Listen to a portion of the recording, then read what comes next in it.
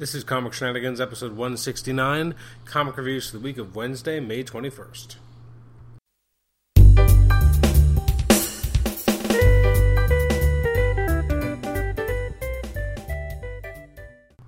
Welcome to the Comic Shenanigans podcast. This is episode 169. It's the comic reviews episode for the releases of Wednesday, May 21st. Unfortunately, this episode is going up much later than usually.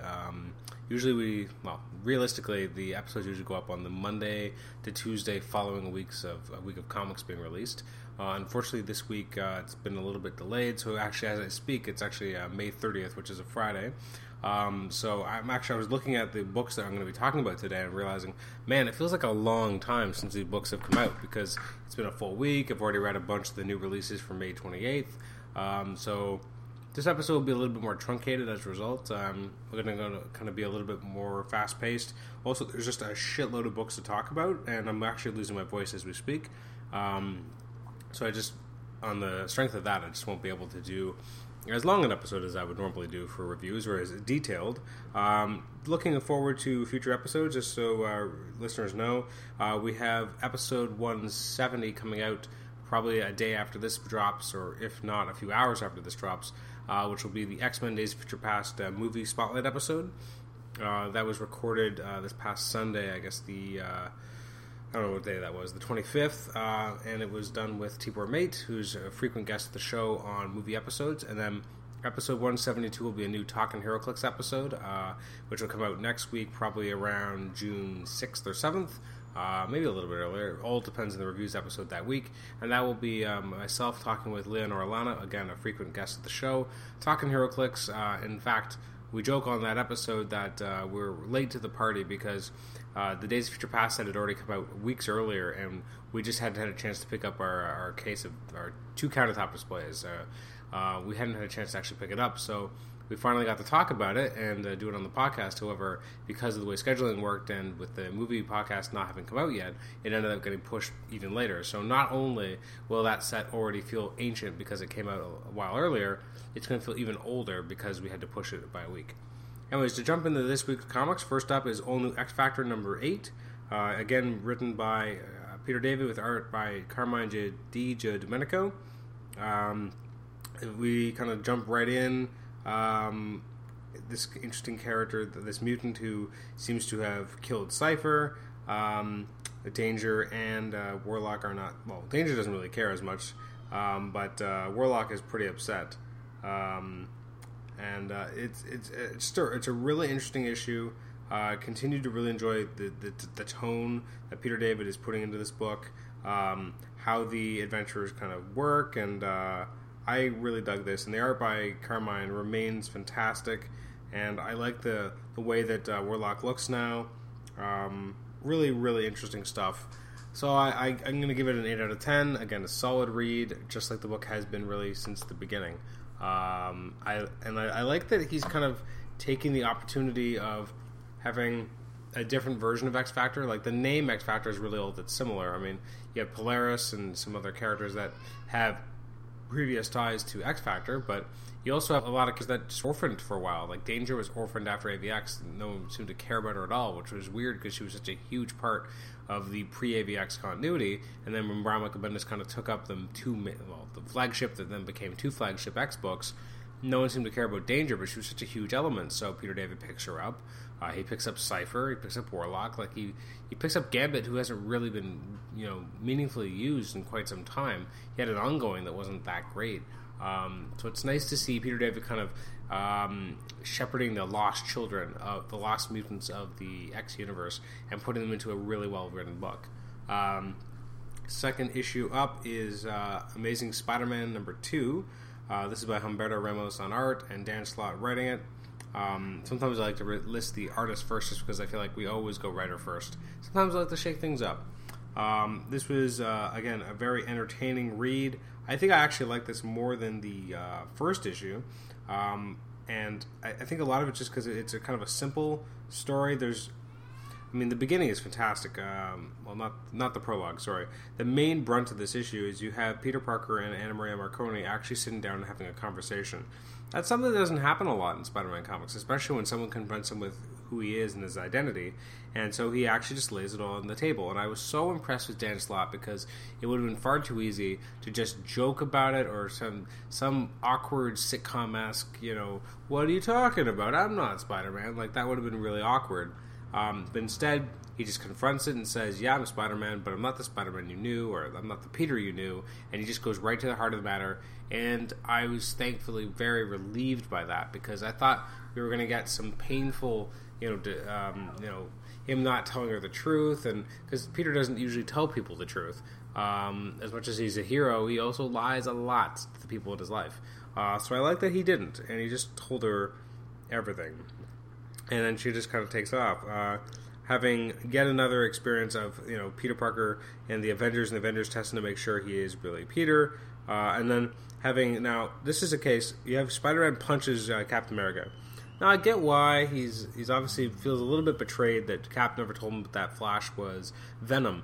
However, the artwork here is like it's the biggest punch that Spider-Man has ever given a Cap, and there's this giant crack onomatopoeia, which makes you feel like is Cap dead? Like, that's what it seems like this should be. Now, what reminds me of is if you ever... I forget, it's kind of everywhere, but the original panel where Hank Pym slaps his wife, Jan Van Dyne, the Wasp, back in Avengers, 213 or something, back in the 200s, does that. Apparently, the original script was supposed to be more of an act hit, but the art came out as like a genuine punch, like something like really big. I feel the same way about Ramos here. He's supposed to do kind of like a pop, but instead just the way that Peter's turning away from the punch afterwards, it looks like it was one hell of a punch. As Captain America's still standing. Or I guess technically he's not, because he is knocked on his ass.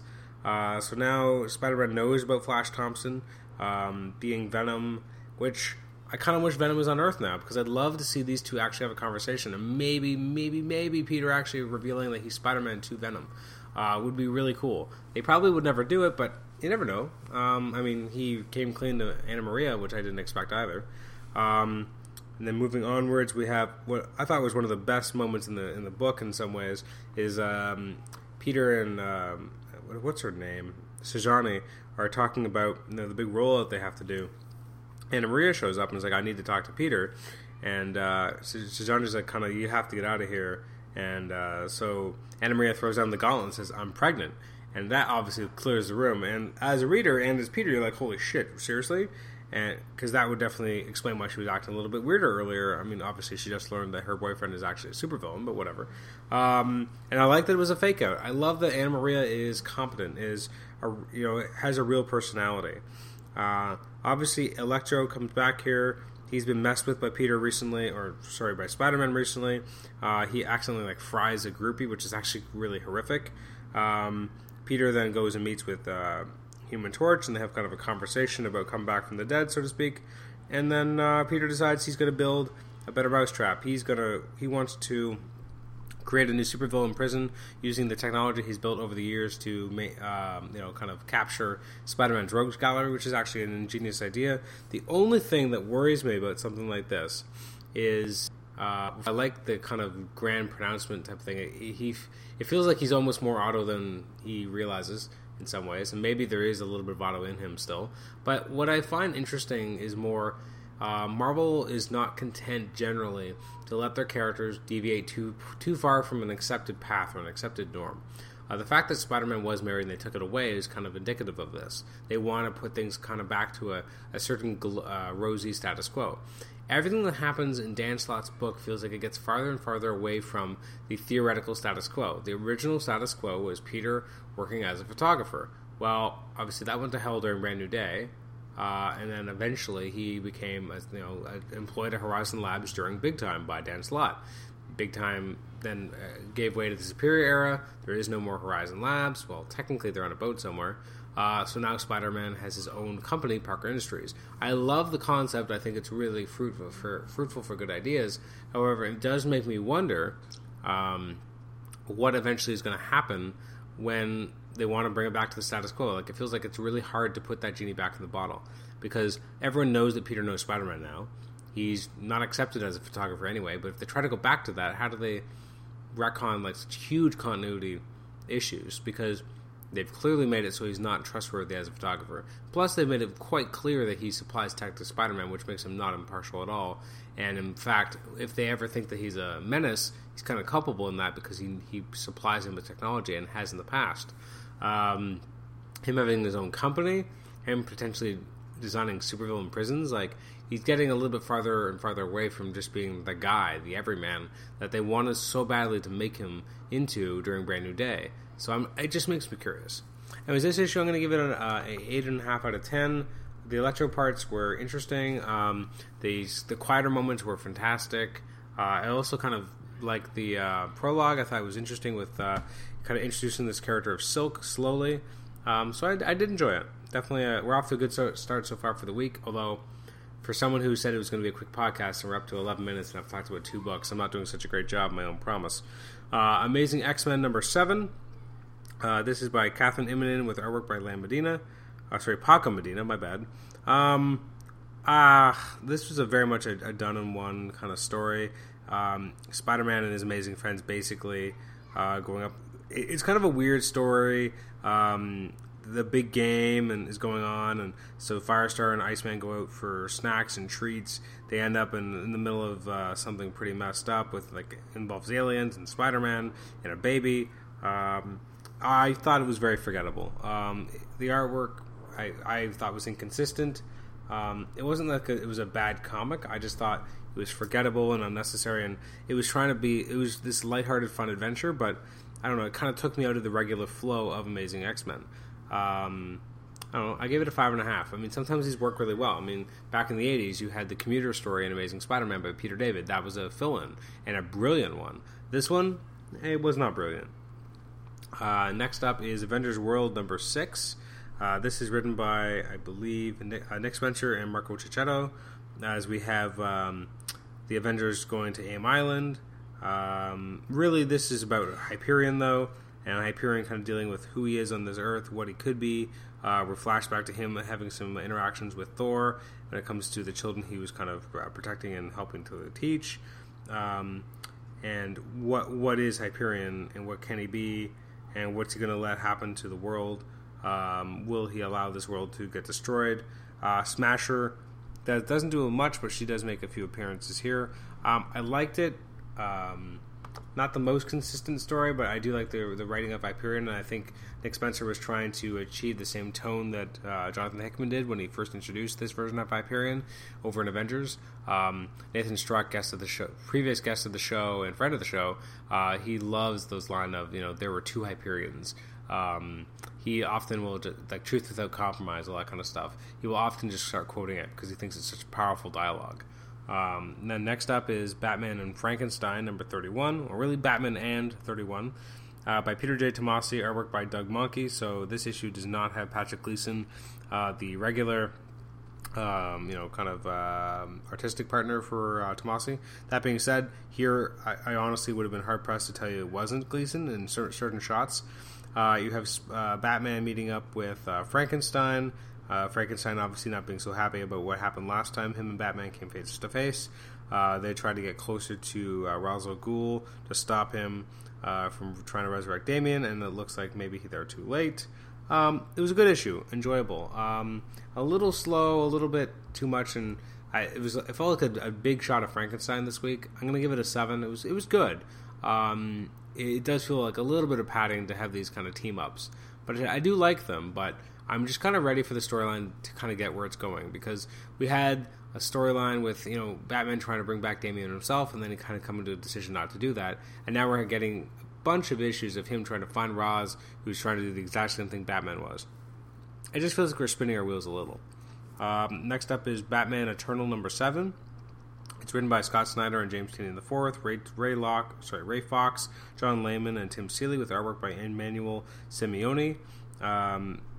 I like the issue. I like the artwork because the artwork was a lot darker, closer to what Andy Clark and Jason Fabok were doing when they were illustrating their chapters of Batman Eternal. So we have Batman kind of trying to deal with what he's doing. He's trying to deal with Professor Pig. Also, you have Catwoman and Penguin in each other's faces. The iceberg lands, goes down. Batman looks like he might be getting a little bit of help from Catwoman. There's a lot going on here. This is one of the better chapters that I've read. I like that. Like, we are getting a lot of different elements going on. There's what Batman's doing. There's what Catwoman's doing. Seeing the Falcone connection, how he's messing with everyone. I'm going to give it a 7.5 out of 10. Next up is Batman Superman number 11. So this is by Greg Pak and Tom Derenick. This is Infected Chapter 3. Not my favorite chapter, I'll tell you that. Not that I think that would be a surprise to anyone. I have not been a huge fan of the Batman Superman book. I think it's been schizophrenic at best. But I do... the pencils were my bad. Were by Carl Kerschel, Tom Derenick, and Daniel Sampierre. The artwork is a lot better here. The story is a lot more coherent. Although going to the negative zone seems like an odd decision, an odd story. It's not as strong as the other chapters of Infected because they were more about Superman himself dealing with it. Instead, here we got this weird Steel, Batman, and Wonder Woman team up. We'll see where it goes in the next chapter, which I think is in Superman 31. But it was all right. I mean, the artwork is better than this book has been generally because of I have not been a fan of what Jay Lee's been putting down on these pages. The writing could have been a little bit stronger. I'm going to give it a 6. Next up is Daredevil number 3. This continues to be just a brilliant book. I mean, who cares if it had a relaunch? It's basically been the same book for a while now, and it continues to be quite enjoyable. By Mark Waid and Chris Samnee. Chris Samnee is just an amazing storyteller. So here we have Daredevil in the Shroud. Just brilliant art, great storytelling, mechanics. Also, we have Foggy Nelson is obviously not dead, and we have him kind of show up to talk to Kirsty McDuffie. Daredevil launches a plan with the Shroud, which doesn't quite go as he expected. And the last page is, a great kind of cliffhanger. Very, very pop art, stuff with like, oh no, what's going to happen to Daredevil now? And it's just, this is just so much fun. I love it. I'm going to give this a 9 out of 10. I'm not going to spoil much else about the story because it's just it's a fun book you need to be reading. Next up is Elektra number 2. This is not a fun book, but it's a beautiful book. I mean, it's a really good book. There's no sense of fun here. It's by W. Hayden Blackman and art by Michael Del Mundo. It's just, I mean, the opening few pages really kind of threw me off with this kind of assassin of a kind who basically eats or devours their prey and gains abilities and skills, etc. Elektra's going after this elusive prey. Also after him are Lady Bullseye and Scalp Hunter, a weird odd couple if I've ever heard of one. When they finally get to the prey, it's not what they thought because the actual prey is not who they expected. It's actually the person who posted the bounty. So anyways, this is really cool stuff. This new kind of character who's going to be hunting Elektra is super creepy.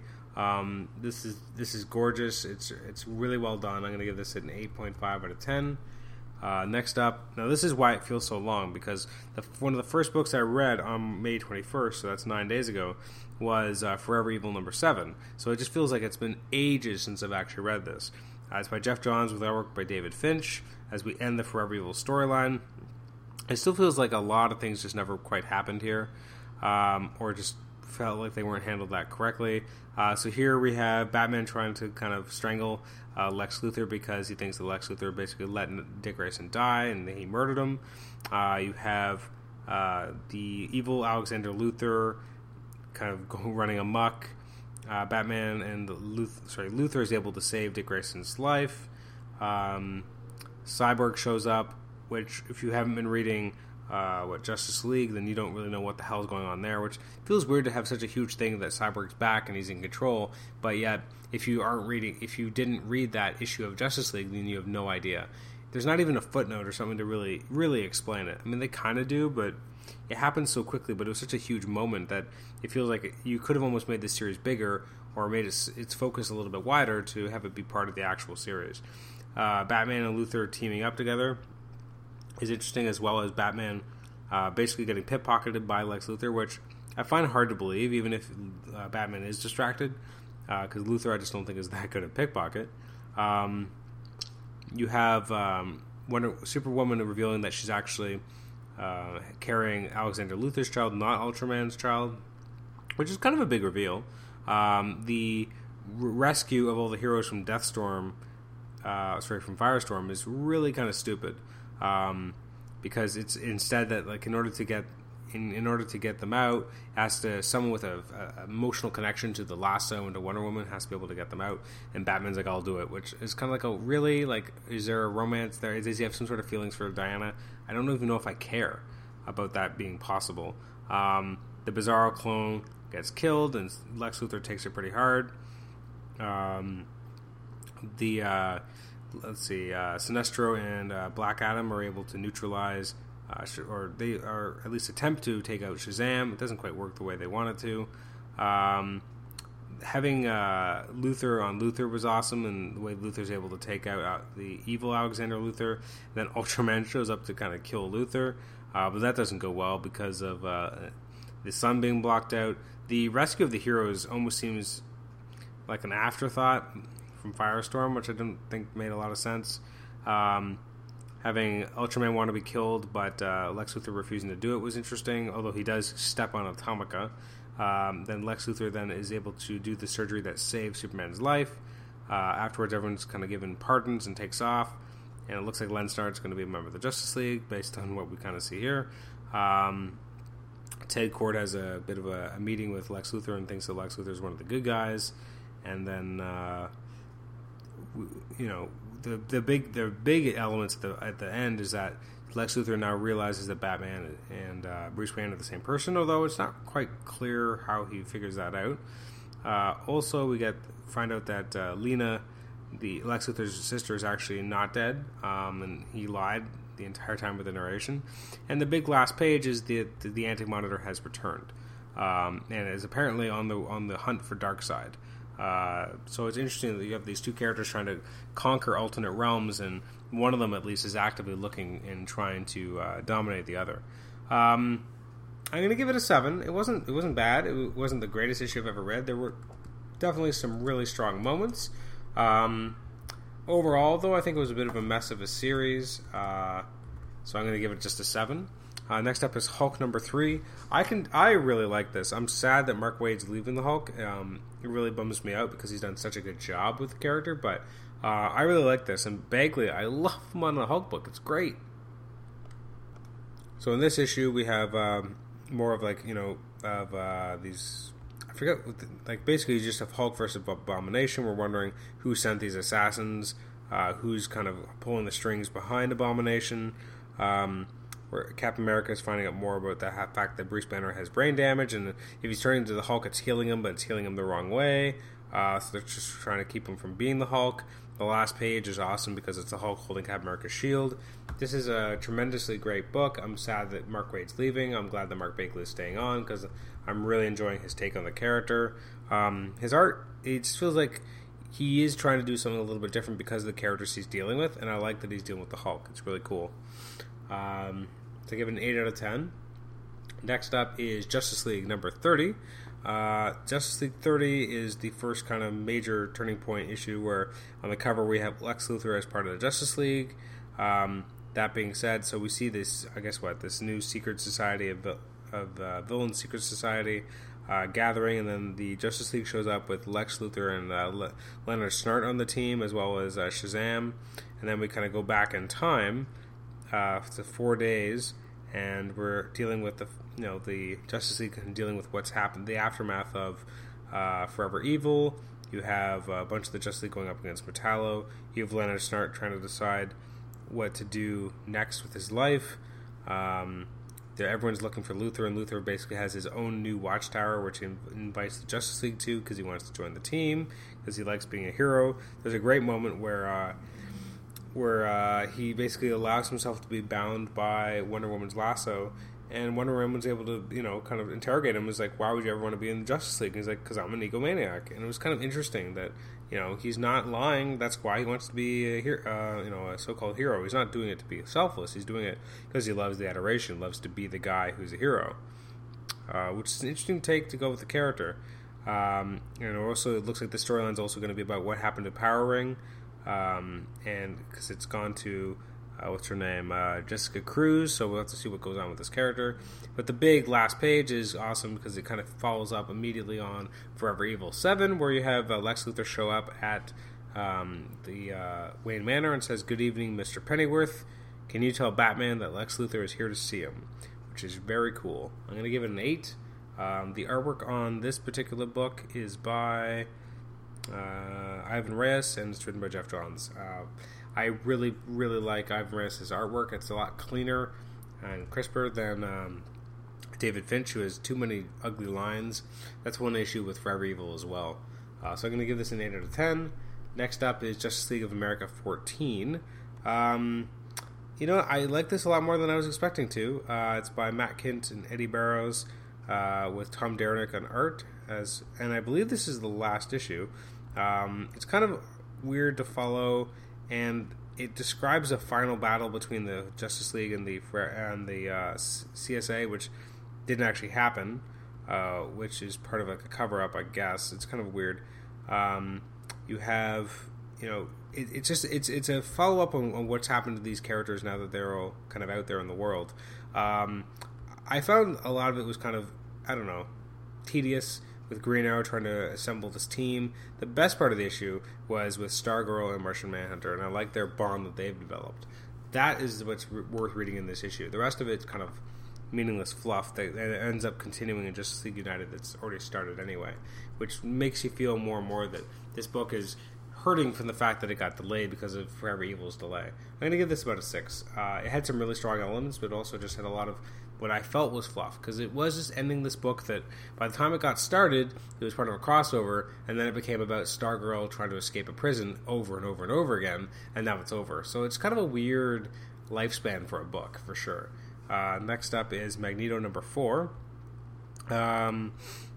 This remains interesting. Cullen Bunn writing it with Javier Fernandez on art. I'm still not digging the kind of weird Professor X-ish look for Magneto, but I do like the storyline here with the mutants that are being kind of offloaded and sent to this facility. How Magneto is being portrayed there, although he's not wearing his all white, so I don't really know what's up with that. Strong issue, absolutely. I'm going to give it a 7 out of 10. Next up is the New 52 Features End, number 3. I continue to be unimpressed with this title. So here we have we start off in the cold of Canada, where we have Frankenstein yet again showing up in a book, which is interesting because I'd already read him earlier in the week.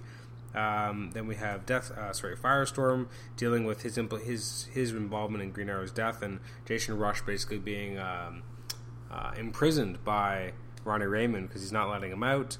We're also dealing with Grifter. I just feel like this book has a lot of characters I just don't really care about.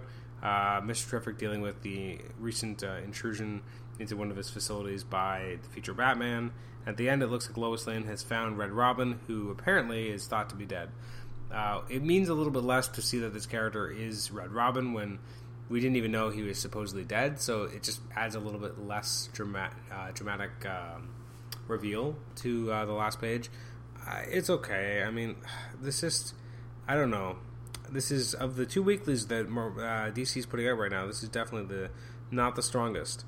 And by having characters I just don't really care a lot about, it doesn't help at all. It's written by Brian Azzarello, Jeff Lemire, Dan Jurgens, and Keith Giffen. Layouts by Dan Jurgens, and finishes by Mark Irwin.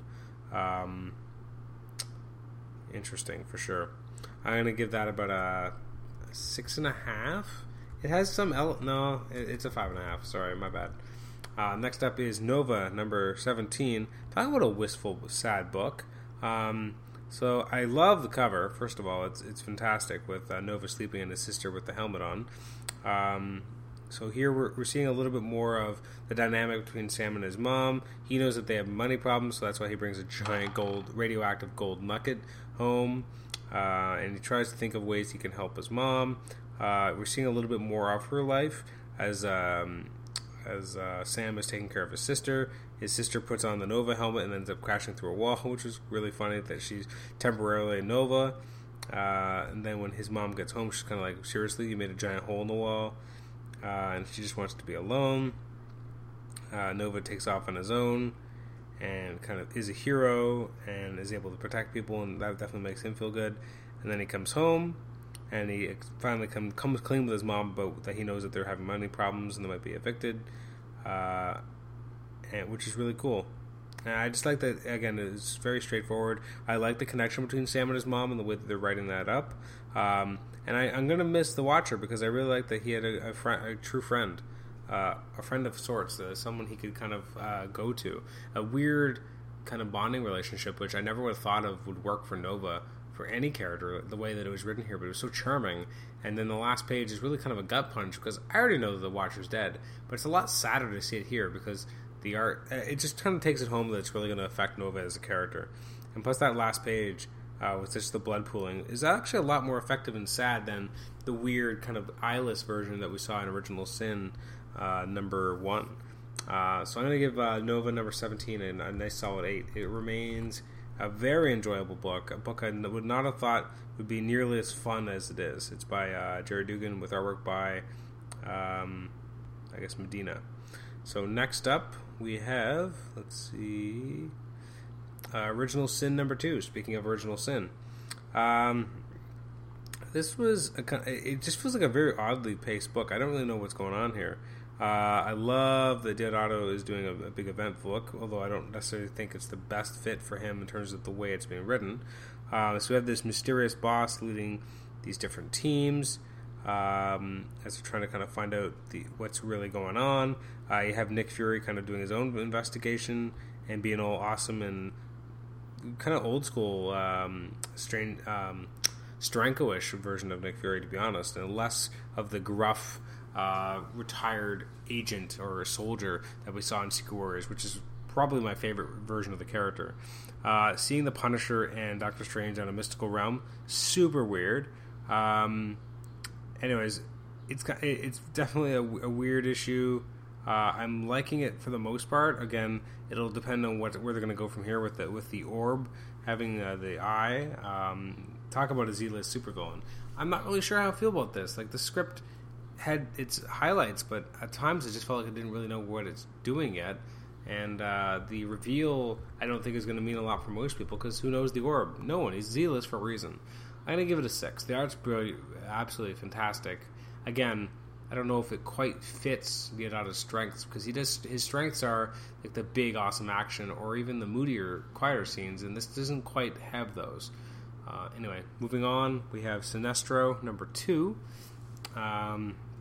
This issue looks fantastic. I really liked how it was written, with Sinestro kind of coming home, saving his daughter, and kind of taking control of the Sinestro Corps again, and trying to train them into being a force for order that they were always supposed to be, Order Through Fear. It's written by Colin Bunn with artwork by Dale Eaglesham. I'm loving the artwork by Eaglesham. The way he makes Sinestro look, I mean, Sinestro's like an action star. He's buff, he's awesome looking. Definitely a far cry from the spindly version we got by Ethan Van Sciver in Green Lantern Rebirth, which, to be honest, is more accurate to the character. So I'm going to give that Sinestro number 2 actually an 8.5. I just thought it was so much fun, and it looked great.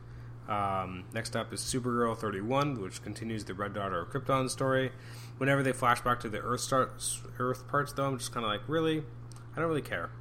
It's by Tony Bedard with artwork by Lupacino, I believe. Let's see. Emanuela Lupacino with Ray McCarthy and Guillermo Ortego,